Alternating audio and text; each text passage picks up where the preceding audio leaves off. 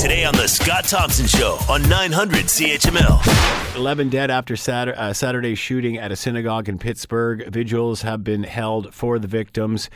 Here is what the mayor of the city, this is Mayor Bill Peduto, has to say about what went on. The approach that we need to be looking at is how we take the guns, which is the common denominator of every mass shooting in America, out of the hands of those that are looking to express hatred through murder. All right, there you have it. Here we go again, I guess. Let's bring in Reggie Cecchini, Washington producer and correspondent with Global News based out of Washington. He is with us now. Reggie, thanks for taking the time. We appreciate this. Reggie, are you there?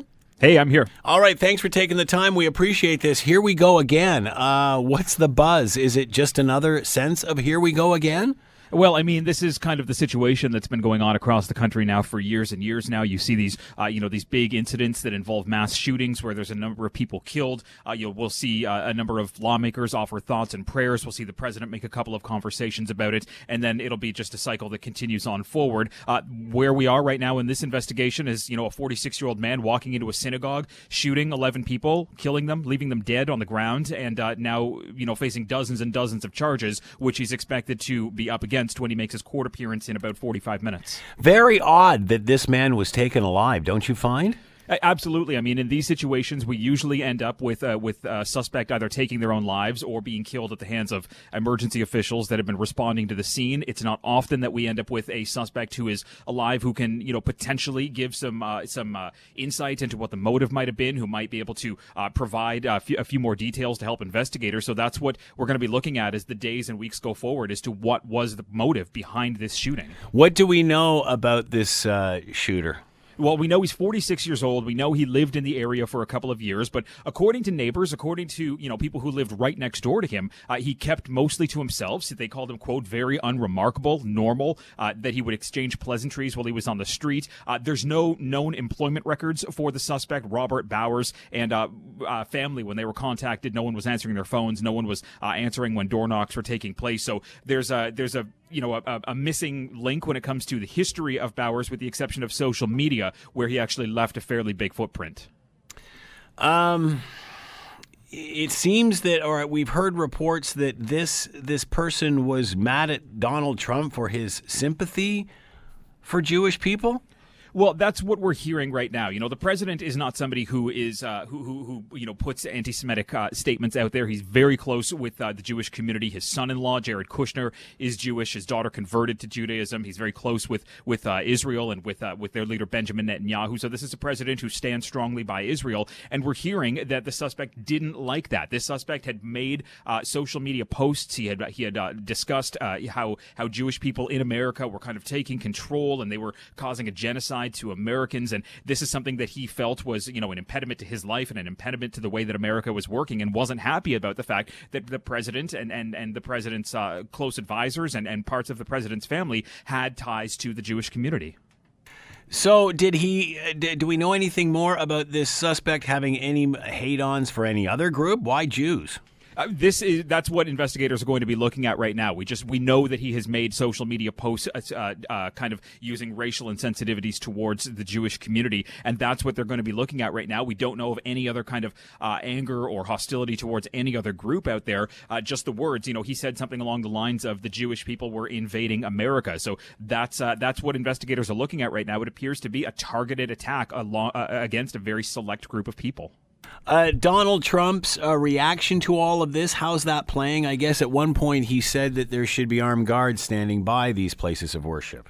Yes. Now, the president did condemn these attacks within, a matter of minutes after reports of this had been going on. He called the act evil. He said that this person needs to be prosecuted. He said he should be facing the death penalty. And then he did make that comment saying that perhaps if an armed guard was at the synagogue, this may have stopped it. There have been some people from within the religious community, some religious leaders saying armed guards aren't going to do anything because all that does is rationalize the behavior. And what we need to try and do is eliminate this behavior from ever making its way to the front door of a place of worship or to the front door of any building. So putting an armed guard in there, it very well may have stopped something, but it could have also just put another target for this person to shoot. Well, that's what I'm thinking here, Reggie. I mean, anyone with a brain in their head would say, gee whiz, if you're challenged enough to do, disenfranchised enough to do such a thing, all you would do is take the armed guard out first. Absolutely, and that's kind of that's a statement that the NRA always makes is, like good guys with guns will always stop a bad guy with a gun, but that's not always what the case ends up being. We know that somebody who can walk in and shoot 11 people would have no problem shooting 12 people if it was an armed guard sitting there. So, making sure that people don't have access to guns, or making sure that gun registries, or that there's any kind of background check that can prevent somebody from getting a gun. That's where this conversation, like we see in every mass shooting that takes place in this country, the conversation comes around: how do we turn gun laws, and how do we make this become a deeper thing for us to be looking at, as opposed to just offering thoughts and prayers? Where is the NRA on this? Have they commented? We haven't heard any comment from the NRA. We haven't actually heard any kind of comment from within the administration when it comes to guns at this point, which is bizarre, because this is what we normally hear when an incident like this happens, say back in Parkland, where the NRA was quick to speak out. We were quick to hear from people that said that this wasn't a gun issue, this was, a person's issue, this was a mental health issue. We are not hearing anything about that right now. We're still seeing both sides of the aisle come together to say that this is a time for mourning. A place of worship should be a place of sanctuary. These kinds of things shouldn't be happening inside of a church or a mosque or a synagogue or anything like this. So that's kind of where the conversation is right now. Gun issue, one thing, divisiveness, another. Is there any correlation between the anger here of this guy and the guy that's sending pipe bombs around? I mean, we certainly can't blame Donald Trump for everything going on in the world, but is there some sort of coincidence happening here? There's a lot of angry people. There are a lot of angry people, and there's a lot of angry tone that's kind of out there in the general public for people to be listening to and for people to be reading about. I don't think that people want to be sitting there putting all of this blame for this incident on Donald Trump, whether it's a symptom or a cause. Whether the fact the question is being asked so regularly, is Trump to blame for this, kind of speaks to the climate. But, the person who carried out this attack right now is different from the person who carried out the attack when it came to those pipe bombs last week, because one of them appeared to be political. One of them appeared to be, a religious bias that this person had. So, what we're hearing when it comes to the divisiveness and the comments from people in the administration or the president himself may be interpreted by some people, but it's not always the same thing. People worried about copycats in this sort of, with this issue, with this much anger in the world. That's always a possibility. There's always the chance that somebody's going to go out there and carry out this same thing, because either the focus is being put on one place, so it leaves another place more vulnerable, or because they just see that it's been done and now it gives them an opportunity to take what they've learned and go out there. That's what law enforcement is going to be doing right now. There is going to be a stepped-up police force around houses of worship across the country right now, just to prevent anything like this from happening. Is anybody in the White House talking about the divisiveness tone of the president, and perhaps maybe he should just calm it down? Well, I mean, Kellyanne Conway was on Fox News this morning, and she was basically saying that the president is, in effect, trying to heal and unite the country. These are the words that we heard from Donald Trump when he was in Illinois just a couple of days ago. But the moment that Kellyanne Conway said this, it was literally just a couple of moments later, the president made a tweet where he again called out the media, called the media the enemy of the people, said that it's the media's fault that messages are being misconstrued and put out there in the wrong way, and trying to place the blame somewhere else. So the president and the administration, they can sit there and say that he's trying to mend the country, he's trying to heal things, but he uses his words by himself, and his tweets, as everybody says in the administration, they speak for themselves. It's a different tone once the president actually opens his mouth. Not to tie these two issues together in regard to the letter bombing suspect, it's almost as if one takes the attention away from the other. These things are happening so quick. Well, that's what happens with any of these situations. I mean, the climate down here, whether it's political, whether it's any kind of violence, it's saturated by what's going on right now, and you kind of forget what happened yesterday and what happened last week. If you look at the political climate right now heading into the midterm elections, we all thought that this was going to be very gun related because of the incident that happened in Parkland, Florida in February. Guns then disappeared from the picture, and we started talking about the Supreme Court. That then disappeared from the picture. We start talking about pipe bombs. There's a problem throughout the United States where there's a lot of violence, there's a lot of conversations in the moment about that violence, but there's very little done to roll it forward and figure out a common way to fix all the problems that are happening. Is there any reason for you to believe, Reggie? I mean, you're down there, you're living in this. Is there any reason for you to believe the shooting will be any different than any of the others you've mentioned?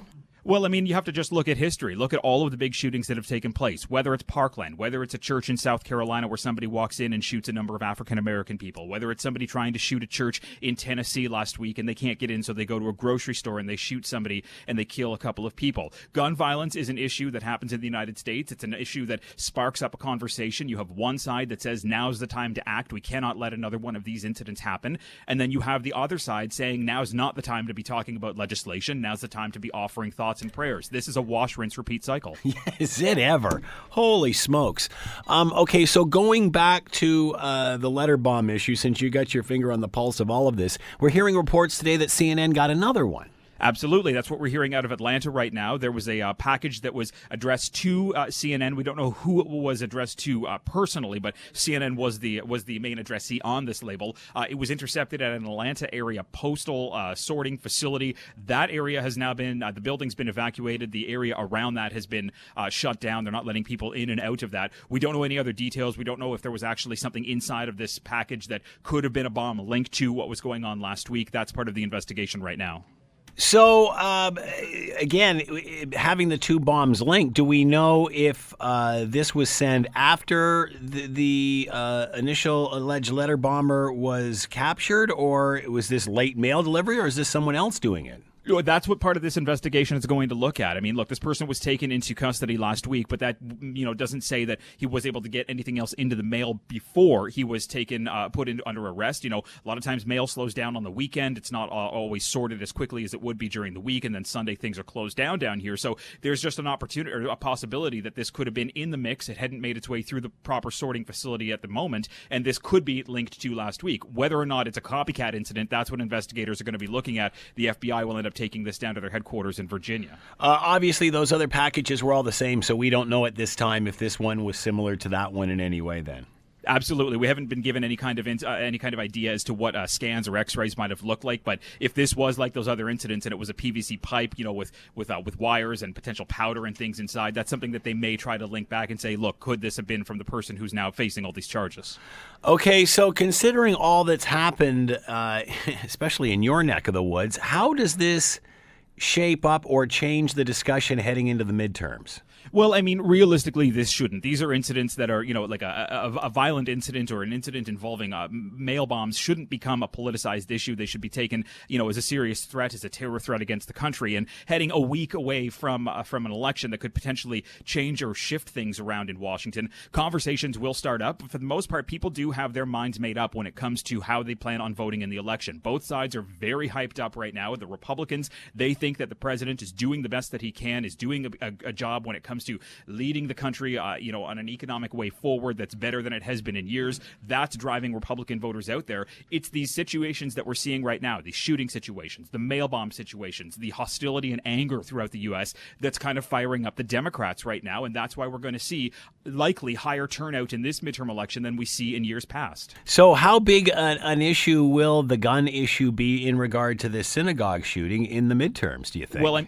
I mean, it's going to be as strong as it is after any kind of incident like this takes place. If you think back to Parkland, if you think back to South Carolina, the conversation around guns, it kind of sticks around for a couple of days, a couple of weeks. It might be enough to drive more Democrats out to the polls to say, look, we need to get people in place that will do better when it comes to the laws and be able to stand up to the NRA. This could be a potential push for the Democrats to further control the House when we're already expecting them to take some kind of control. Is life any different there than it was with the past president, Reggie? I mean, is America great again yet? Well, I mean, look, the president... Or is this just every issue that happens with every president, and this is just the cycle we're going through? This is what happens. Well, I mean, any incident happens with any president. You see a big kind of national crisis happen with each president that goes by, and it's just how they handled the situation is different. We had, George Bush dealing with 9/11. We had Barack Obama dealing with Sandy Hook. We had Bill Clinton dealing with Oklahoma City. These are all things that affected the president. They came, they spoke to their country, and they tried to kind of sew the wounds together. This is a president who deals with things in a different way. He sees something that happens, he tries to politicize it, or he tries to make his own mark of it and speak to it. He often doesn't show any kind of sympathy or doesn't offer any comfort.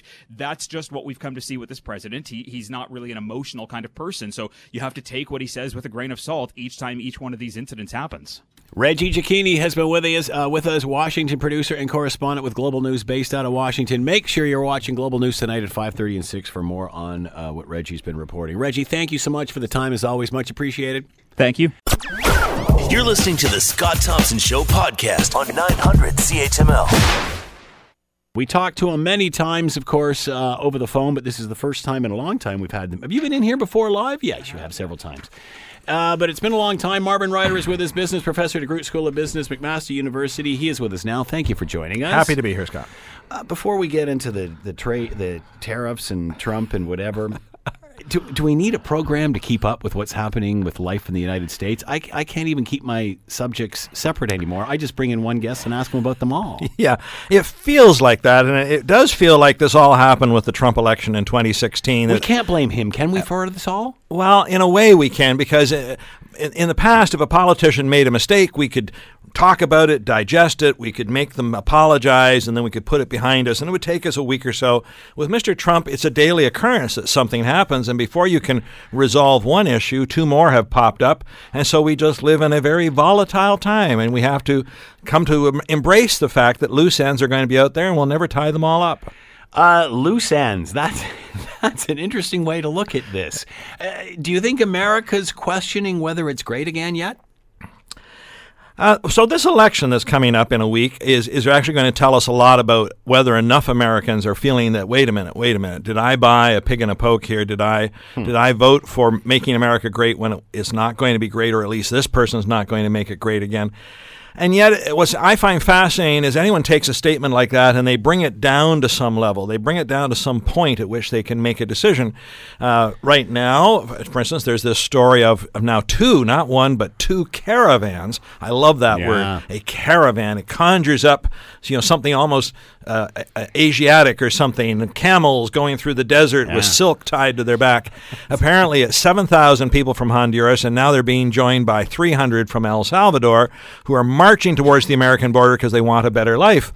And this is reminding the Trump supporters exactly why they wanted Mr. Trump and build the wall and keep them out, because that's not right. And on the same time, I think to myself, there's that statue sitting in New York Harbor that says, "Give us your poor, your huddled masses yearning to be free." How are 300 people in a country of 330 million or so going to make any difference whatsoever, or even the 7,000? Is this an opportunity to show people, to the world, in fact, that America still goes after the downtrodden? So this story, and each week there's a different story. It's just another sign that America is struggling with its identity on the world stage. And does anybody ask why the caravan started or why they're doing it? Do people think we just do this for fun? Well, let's get on the news. Let's rile up Donald Trump. Let's just walk away from everything. Yeah. Well, walk away from everything. That's a good point. So in Honduras, there actually is a serious reason. Some of these people feel they've been oppressed by the government, a government that is less than democratic. Well, of course there would be a reason. Right. However, oddly enough, in El Salvador, these 300 people that have now started to march are marching because they saw what the Hondurans were doing, and they kind of got together in a neighborhood and said, "Hey, let's go. Let's egg them on. Let's go on that way. That looks like a fun thing to do." How will all of this, whether it's the shooting, whether it's pipe bombs, whether it's tariffs, how is this going to affect the midterms? We were talking off air, and the Prime Minister's realizing this. You can't run your second election the way you did your second campaign the way you did your first. Although Mr. Trump is trying to do it the best he can. Right. And in fact, what he's doing is focusing on threats to America, whether those threats are these caravan people. And of course, he says, that caravan, those 7,000 people, you look inside there, there's ISIS, there's Middle Easterners in there, which is just a wink and a nod to say Arabic people. That seems to get people all worried and upset. Oddly enough, the pipe bomber seems to be somebody who is a right-wing, homegrown terrorist. Mm-hmm. And in fact, if you look at most of the terrorism inside the United States, it's been right-wing people, almost fundamentalists. Yet he sometimes still finds a way to spin that it's an external threat that you need me to protect you from. And that's what he's really working on. Trump only knows one way to do things, and that is to make Trump seem like the hero for everybody.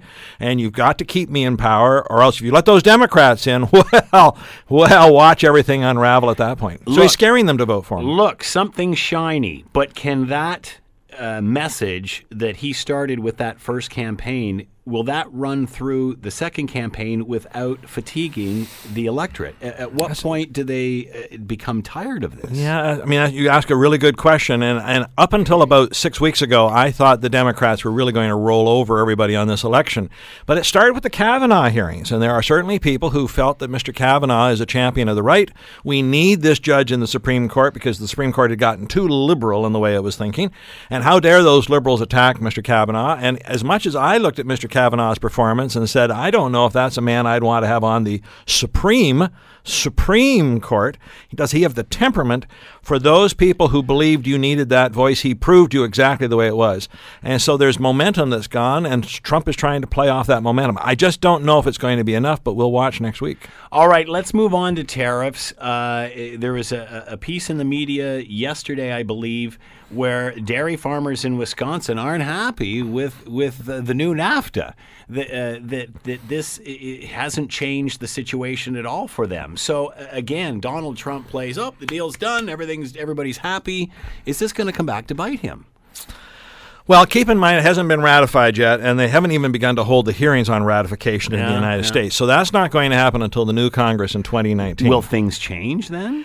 Well, that's an interesting question. So let me first start, if you can, rather than in North Dakota, if I can move you to Mexico first. Also on the weekend was a story out of Mexico that the trade ambassador of Mexico under the current government, remember this is the government we were rushing to appease so they could sign it by December 1st, have said, we will sign no new USMCA until you remove all tariffs from Canadian steel and Mexican steel, Canadian aluminum and Mexican aluminum. All of a sudden we have an ally in Mexico who says we won't sign. Well, that was why we rushed the whole thing in the first place. So is that going to make a difference? I don't know. And then the North Dakota farmers, I don't dispute them at all. The flip side is I also don't understand why the Canadian farmers were all that upset. Prior to signing the USMCA, roughly 3.25% of milk in Canada came from the United States. Now, yes, we've dramatically changed that. We've changed it by 15% to 3.60.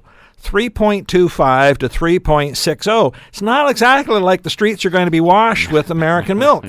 And in fact, the biggest use of that milk that's coming into Canada is not for us to go buy in a bag and drink it, because, by the way, America doesn't put milk in a bag, so they couldn't do that if they wanted to. It's industrial milk that we'd turn into yogurt and cheese and ice cream, so a little bit more. And some of that's going to get mixed with Canadian milk, and I have no idea how it's going to be labeled in the stores.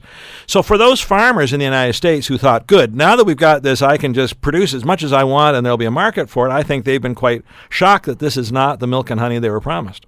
So obviously, in regard to steel and aluminum tariffs, these were put on prior to the signing to get everybody, put pressure on everybody to sign and such. Why are these still in place? Even many said that, okay, even though it's not part of the original deal, it'll just be a couple of weeks and they'll be gone. Well, here we are. Well, I didn't think a couple of weeks, but I thought maybe a month or two. I thought we'd have it before the end of the year, and we still may have it before the end of the year. So let's go back. Why were the tariffs put on in the first place? This was April 1st of this year that Mr. Trump put the tariffs on, and he was going to put it on the world because he felt the world was pouring steel into America and it was hurting the American steel companies, and for defense purposes, we've got to have a strong steel industry, so I want to keep it out. But I'll make an exception for Canada and Mexico because you're talking about the new free trade agreement, at that point NAFTA 2.0. So that went for the month of April, the month of May, and by the end of May when we didn't have a deal, he said, well, I can't keep it going like this. You're going to be treated like everybody else. So on June 1st, everybody got the same tariff in the world. Well, while that's been going on, guess what's happened with steel prices? It's not, I wouldn't say specifically the United States, just global steel prices have more than doubled. From around $450 or so a ton to nearly $1,000 a ton. So American steel companies are doing really well at the moment, and they're saying to Mr. Trump, don't rock the boat. We kind of like the way this is all going. Now, we signed the new USMCA. And remember, again, into that one, there was saber rattling that, hey, if you didn't like those tariffs, then you're not going to like the next round of tariffs I put on automobiles. So we dodged that bullet. We signed a side agreement on automobiles. And in that agreement, we agreed to quote a quota of how many Canadian cars. But that quota is something like 30% more than we ship now. So it's not really a worrisome quota at all. And at the time, Chrystia Freeland and Mr. Lighthizer, the American person, said this might be a model. We could do another side agreement under steel and aluminum. And we'll pick some kind of a number, and we'll make that number big enough that it doesn't really affect you, but it still gives us confidence you won't flood into the market. And also, in the meantime, Mr. Morneau introduced some rules that started to make it harder for other people to bring steel into Canada and then wave a magic wand and suddenly call it Canadian steel. I still think this is all possible. Now, the posturing on both the Mexicans and the Canadians at the moment is no. Just take the tariffs off. We don't want to talk about quotas or anything like that. But clearly it's a market we want to get into. So they're still talking. I think we'll find a way. I still think it'll probably be some form of a quota system, but it'll be one that it doesn't hurt us at the moment. How can we have free trade and still have tariffs? And how is Donald Trump positioning free trade for the future if he's threatening tariffs on not only us, but everybody? Oh, yeah. So, I mean, where does this go 2 years from now? 3, 5 years from now? Well, yes. Well, another election by then. Maybe, yes. So we're missing an R. We're missing an R in this. It's not free trade. It's freer trade. Freer trade. In other words, if I can give you the Donald Trump perspective on this, I want American goods to go anywhere in the world without tariffs, but I reserve the right to protect America's market from you by using tariffs. And he doesn't see that as a double standard, and he doesn't see that as wrong. Because they're bigger, they're better, they're running the world. We're the market you want to be in. Yeah. You need us more than we need you. Again, a bit false. At one point during this whole debate, Donald Trump said, well, Canada is such a marginal market for the United States. We're the largest trading partner, not Mexico, not China. His world has a funny worldview to it. And again, oddly enough, the people he surrounds him with just play up to that worldview. You talked about ratification of all of this, which still has to happen. Yep. So are we going to be talking about this again in another 90 days? Are we going to, are there still fights to be had here? Could be. So step number one is, will Mexico sign something by December 1? So this is almost November 1. So we've got 30 days, and we'll hear where they're going to come from this. The next Mexican president, a fellow known as Lopez Obrador, has said he'd sign it. He doesn't have a problem with it either. So it doesn't seem like it's a big problem. But now this whole idea is, if we're going to sign it, those tariffs have to go away. Canada, this far, has not actually held any hearings on ratifying it, and I think correctly they're letting America go first. There's no point Mexico and Canada ratifying a deal that the United States is not going to ratify. So let's get them on the record, and to that you need to have a new Congress elected. So yes, we'll be talking about this in 2019, but hopefully it's more about the ratification process, not a reopening of the deal. All right, let's go back to the midterms, which are coming up Yep. On the doorstep right now, whether it's tariffs, whether it's the shootings, whether it's the pipe bombs, letter bombs case.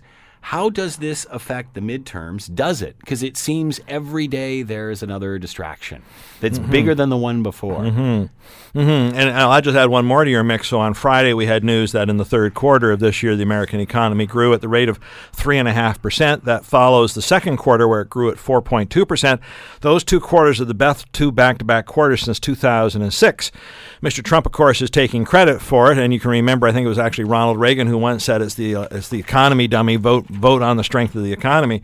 It's not clear to me that this is actually caused by anything Mr. Trump has done. His big thing that he did was some tax cuts, and certainly that may have stimulated some consumer spending, but there's been no sign that the American business community is spending money. So what happens in elections, whether it's the United States elections or even the elections we had here last week, the municipal elections, people boil these things down to an issue that decides it for them. They can't process 37 different issues and 37 different outcomes, so they say, I'm going to vote because I don't know, I want to protect our borders, or I'm going to vote because I'm worried about domestic terrorism, or whatever it happens to be, and they'll find a way to simplify it, and that then becomes the problem, because once you start to simplify it, you can't be a candidate who's always on the right side of every single issue. Finance Minister Bill Morneau talking about the economy lately, and of course going to put through a fiscal report platform before they head into the next year, heading into the next election. Do they have to? How concerned is he about the tax cuts in the United States? Do we have to mirror what they are? Mm-hmm. So I think the short answer is we've got to do something. Now, correctly, Mr. Morneau said, I'm not just going to follow blindly where Trump is going. And my example was, well, what if Trump cut all business taxes to zero? It'd be fun to go down that road, but how are we going to finance our governments if we just don't have people contribute something? So he's been studying it, and he's been getting lots and lots of feedback from the Canadian Chamber of Commerce and other people that says, do something to make the environment just a little more friendly, keeping in mind that we already have among the lowest business taxes in the world. That's why businesses like to be here. So I think in his economic update, which is going to happen in a couple of weeks, he's going to hint at some tax changes, but he's not actually going to put anything until he gets to the election budget, which will happen in March of 2019. And then I think it's going to be one of these, we'll cut the rates by 0.25% this year and 0.5% next year, or something down the road, and he'll basically punt it down the road, but he'll be moving in the direction that the business community wants, just so that we can say that we are not ignoring Trump. But now, having said that to you, Scott, even though we tout Mr. Trump's tax cuts, the current American government is heading towards a $1 trillion deficit in this year. I know people get upset with our Canadian government having a $19 billion deficit, but the rule is 10-1, Canada, the United States. So if we've got 19, they should have $190 billion. They have $1,000 billion, or $1 trillion deficit. All this economic growth that was supposed to happen has not happened. That suggests that I'm not sure how sustainable those Trump tax cuts are. That's why Mr. Morneau wants to do a little something, but put it far enough down the road and give himself the wiggle room depending upon what happens there. The new trade deal, the USMCA, was supposed to stabilize things. Prior to that, businesses were not happy with the uncertainty. Have things stabilized?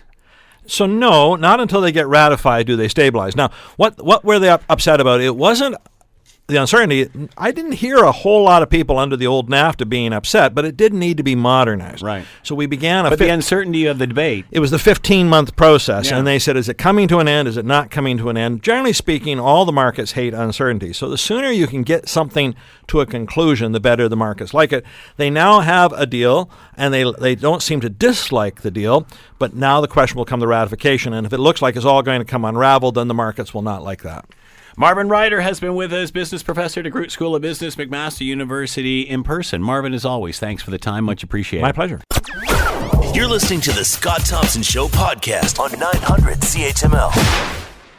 Brent Sopel, who played 18 years in the NHL, won a Stanley Cup with the Chicago Blackhawks, was diagnosed with dyslexia at age 36. And was unaware even while playing all those seasons as a pro. He is now leading the charge for dyslexia awareness throughout North America and has set up the Brent Sopel Foundation, helping to educate and diagnose kids and their families living with dyslexia. And oddly enough, currently October is Dyslexia Awareness Month. To talk more about all of this, it's a pleasure to have him with us. Brent Sopel is on the line. How are you, Brent? Thanks very much for taking the time. No, thank you very much for having me. And I understand you were supposed to be here, but something happened with a plane and you're back in Chicago. Yeah, we almost had a crash landing in Chicago. We circled Lake Michigan for about an hour before they got the fire trucks and the ambulance all out to the runway, but made it down, in one piece. So that must have been quite a traumatic experience for you. What are you thinking when you're flying around like that? Well, I was trying to get some sleep. That's about the only time I sleep is on planes. So, you're wrecking my sleep here. But yeah, it was definitely something. All those times, all those years in the NHL, I never had anything like that, like this morning. That's for sure. Yeah, that's bizarre considering how much you travel over 18 years. I'm sure. All right, well, it's good enough to have you here on the phone, Brent. That's good enough for us. Talk about dyslexia. What is it? Well, it's something that's really debilitating if you don't know what it is and don't have it. Our brains are wired a little bit different. So when it comes to reading, for an example, any long word that doesn't spell and sound out the same way is just about impossible for me to get. And when it comes to reading, I remember last time I got tested, which was going into high school, I was reading at a grade 4 level. I struggle with it every single day. And the mind-boggling thing about it is that it's 1 in 5 have it. Why did it take till you were 36 to diagnose this? Well, I'll put it on the times. It's back in the day, really. Obviously, education system, medical system, they didn't know what a lot of it was. Obviously, we really know what it is now. Even though we know what it is now, it's still, we figure about half the people in prison around the world have dyslexia. There's a study done in Texas where everybody in that prison was asked and studied. 80% of them were functioning illiterate, and 45% of them were dyslexic. How were you eventually diagnosed? Through my daughter. My daughter was struggling, and took her in to get tested. Went through the whole neurology test and did everything, and came back. Met with the doctor, and her answers were just like, okay, that's me, and that's how 25% of people get diagnosed is through their kids. Because back in the day, like I said, they didn't really know what it is. So, wow. We figure out 20% of the population has this, and it's hereditary. So, I passed it on my daughter. Guess what? She's going to pass it on. So it was when you were at the doctor concerned about your daughter, and they diagnosed her, that you realized you had it. Yep. It's worth a while test. They do all these different things, and I'm looking at this way she answered everything. I'm just like, that's me. And then as we started diving into this more and more, and started talking, and yeah, that's exactly how I was diagnosed. And I'm like, oh, and it was a relief because everybody thought I was dumb. Thought I was stupid. You're lazy. You're just a dumb athlete. You're going to go play hockey, whatever. And and that wasn't the case. We worked so hard just to try and figure out what this word is. We work 10 times harder than anybody, but in our own right mind, we just learn differently. That's the only difference is 50% of the employees at NASA are dyslexic because that's what they want. We kind of seen a 3D vision. So, my goal is out there is just to really get awareness and understand that, whoever has this, it's a gift. There's something called the Wilson Reading Program where you can teach kids, how to read. They just learn a little bit differently. I needed to see pictures and show me, but there's a reason why 50% of them are athletes. Got a lot of musicians, architects, a lot of hands-on work. That's the visual part of who we are, how we learn. It's a gift if you can diagnose it at a young enough age and teach it. If not, you start turning to things that aren't good because you can only be told you're dumb and you're only stupid and you're lazy for so long before you start turning to other outlets.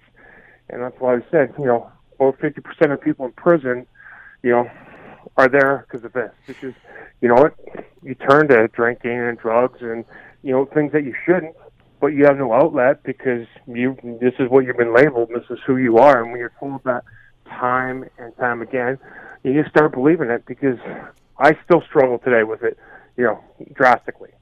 So athletics, hockey must have been your savior growing up.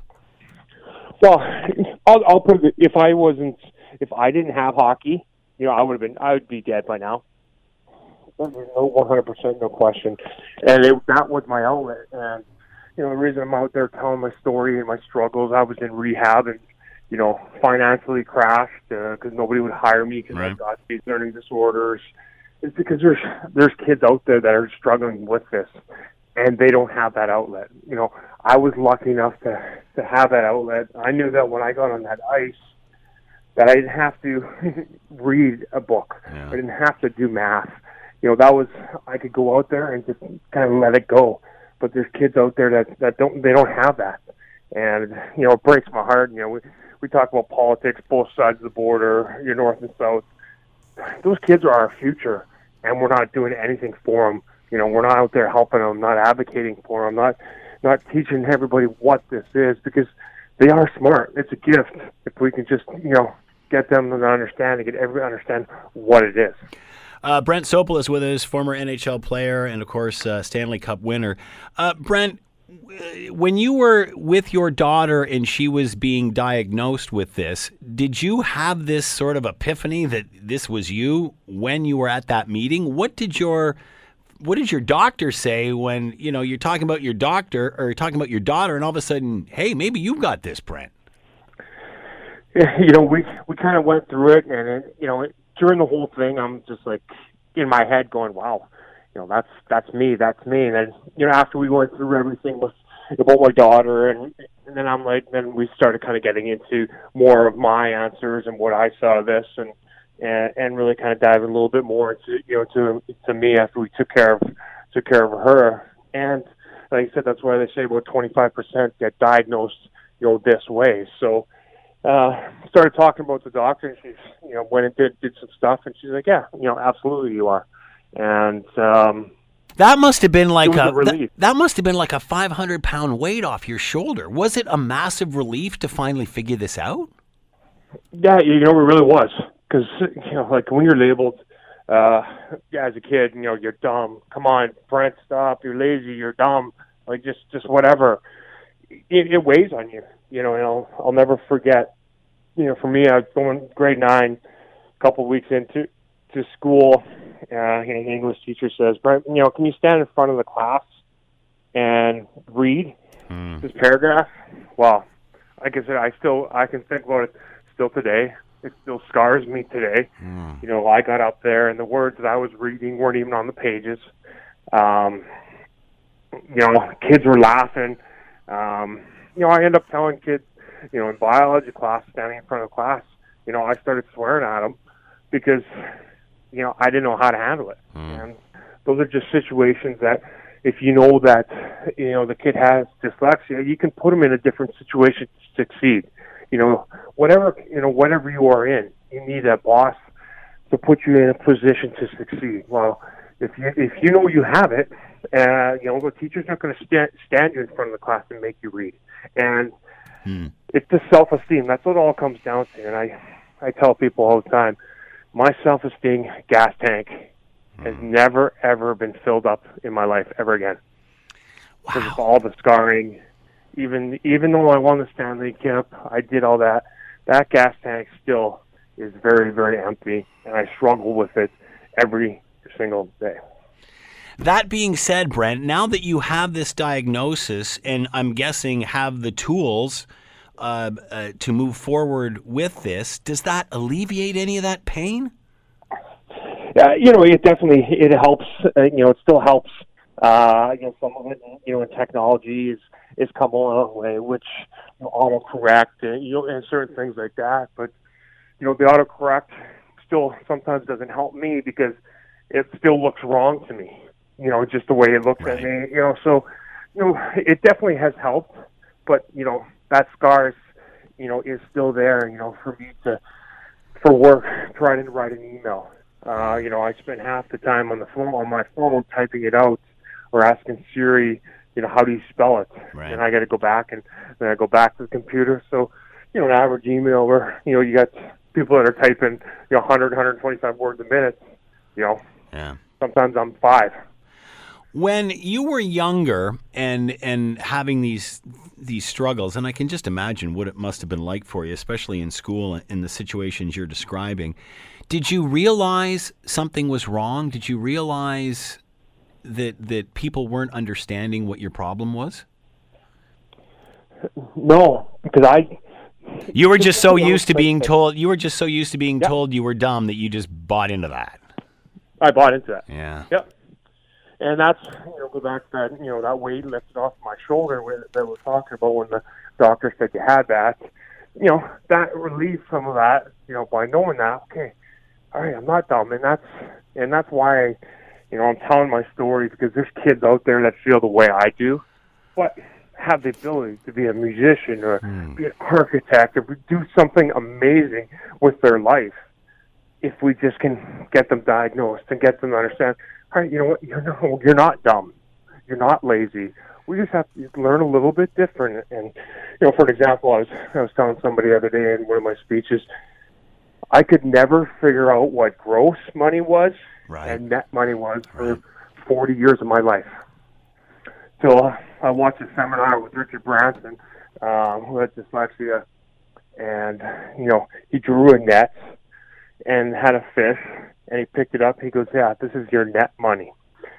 So it took me 40 years to figure out what net money and what gross money was. But I needed a picture of some fish, a net, and a crayon for me to understand what that was. Wow. What is the response when you get up and talk to people about this? Like, I'm sitting here with chills up my spine now. What is it like when you tell people this? It's I get a lot of that, and because a lot of people don't know what it is, and always, cancer is 1 and 2. You know what next is in line? That's dyslexia. Everybody knows what autism is. That's 1 in 60 or 1 in 65. So you look in a classroom, most classrooms have 25 to 30 kids. Guess what? There's 5, 6, 7 kids in there that have some sort of type of dyslexia. Maybe slight or maybe severe, but there's that many kids, and it's hereditary, so it's not going anywhere. So as we keep producing, it keeps growing. So when I start talking about numbers and people, they just, it's a process of me just getting out there and just talking about it, because those kids, I know there's kids every day and every second that are feeling the way they are right now. And, it pains me, but, it's somebody's got to start somewhere by, having the conversation. That's why I really appreciate you having me on today.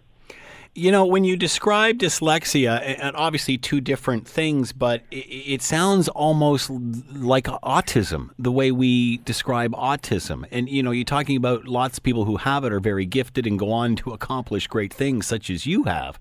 But it seems like there's just a big misunderstanding about this. We just don't know enough about it. 100%. Yeah, definitely don't know a lot about it. And, and when I say the numbers, and same thing with autism, you say certain numbers and people are like, what, really? Wow. And they go on to do some amazing things. Richard Branson, one of the richest men in the world, Virgin Airlines, the list goes on and on. He has it. Tom Cruise, could have it, a ton of people, but it's just not talked about. And it goes along with, with mental illness, that everybody kind of looks at it as a negative. All right, you're not strong. You're weak. You're struggling. Don't say anything. Let's keep this under wraps. And there's a lot of great people out there that are leading the charge in that. And this goes hand in hand. And I had a conversation with a buddy of mine who's had depression all his life, and he's got dyslexia. Now, he doesn't know. He's like, all right, Brent, I don't know if that led to one or one led to the other. But, in my experiences, in my studies, the dyslexia, you're at birth. So you're told you're dumb, you're told you're stupid. Dyslexia kicks in when you're 1 year old, you're trying to read, you're learning these words. So at a very young age, you can look at your brothers and sisters or your friends that are succeeding at reading at a really, really young age. And that takes a toll on you when you're trying to build that character of who you are and what you're about, and you're looking over your shoulder every second. Are they doing it? Are they doing it faster? Can they read better than me? Why can't I? What's wrong with me? What's wrong with me? Why? What's wrong with me? And that weighs, as a kid, and I can tell you, it just builds up and more and more and more to a point where, a lot of times, it turns to, like myself, after hockey, I drank and ended up, in rehab and sober, over 2 years. But, it took some ugliness, and I still have, a lot of ugliness where, I don't want to get out of bed for 2 or 3 days. You were saying, Brent, that you realized all this when your daughter was diagnosed. How can you help her to not go through what you had to go through? What can you teach her in all of this? so the good thing is that, we caught it, at a young age. And there's something called the Wilson Reading Program where you sit down. It's very slow and very tedious, but you almost go back to learning your alphabet. It starts with small words with hat and cat. And you kind of almost start trying to rewire your brain and how you read it. So we got her into that. Both my daughters got into that. And, my daughter who's in grade 9 is now, in the top of her reading class in English. Wow. So you must be so proud of that. I'm very proud of it, and I can stand by this Wilson Reading Program because I've seen the successes, that it does, and I just had my nephew fly down here to Chicago to get him tested, and you talk about math. Well, as you get older, these math questions get bigger and bigger, and Sally drove this far, and there's reading involved. So guess what? You lost the kid on the first word. Because if you can't read, you can't do anything in life. And so this Wilson Reading Program is, you get them, you start rewriting their brain, and they start reading, and their personality starts to change. It's like, sunshine every single day. They got no problem grabbing a book. Like I would never read a street sign outside. I would never read, a sign on a store outside. Because 9 out of 10 times I'm going to get it wrong. Well, who's in the car? Are they going to laugh at me? Are they not? So how has this changed your life now that you know this? How has it changed you as a person? I haven't gone back and done that Wilson Reading Program because, being the age I am, I'm not going to sit down and start back with the hat and the cat and those words. What it's done to me is going to rehab, really, and getting the help from God to push me out there just to tell my story and to tell what I've gone through and financially where my struggles are, where nobody will hire me and can't pay my bills, and I'm out there telling that story, not for me, not for the sympathy for me, because there's millions of kids out there that can do some amazing things in this world that I want to help. And I've got, my website, and I get calls, I get emails all the time. I get on calls with parents, teachers, hockey coaches, whoever that is, whatever that is, anything I can do to help one parent, because a lot of times those parents are struggling worse than the kid. How did I give that to my kid? Yeah. How do I do it? What I do? Where do I go? What am I going to do now? And, so I've had thousands of conversations with coaches and teachers, and for the record, I'll defend teachers. Everybody's like, "Oh, teachers." Teachers are there to teach. They're not there to diagnose.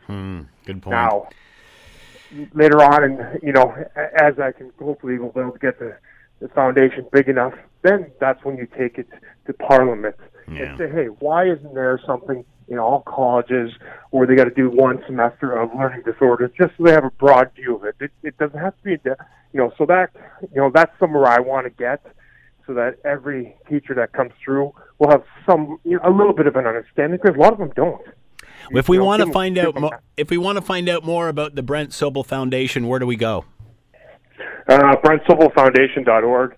You can click on there. You can donate. I got a raffle going on for some hockey tickets out here in the Winter Classic in January 1st, 2019. But there's also a button there if you want to email me. If you got questions, please don't hesitate. I will get back to you. It takes a little longer for me to read, so it takes some time for me to get back to you. But I will get back to you. That's the BrentSopelFoundation.org. Joining us has been Brent Sopel, 18 years in the NHL, including a Stanley Cup with Chicago.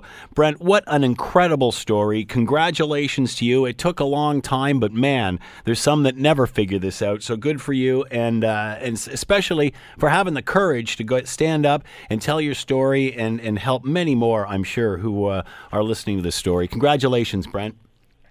Well, thank you again for having me on and giving me this time to speak, so I appreciate that. All right, the BrentSopelFoundation.org to find out more. The The Scott Thompson Show, weekdays from noon to 3 on 900 CHML.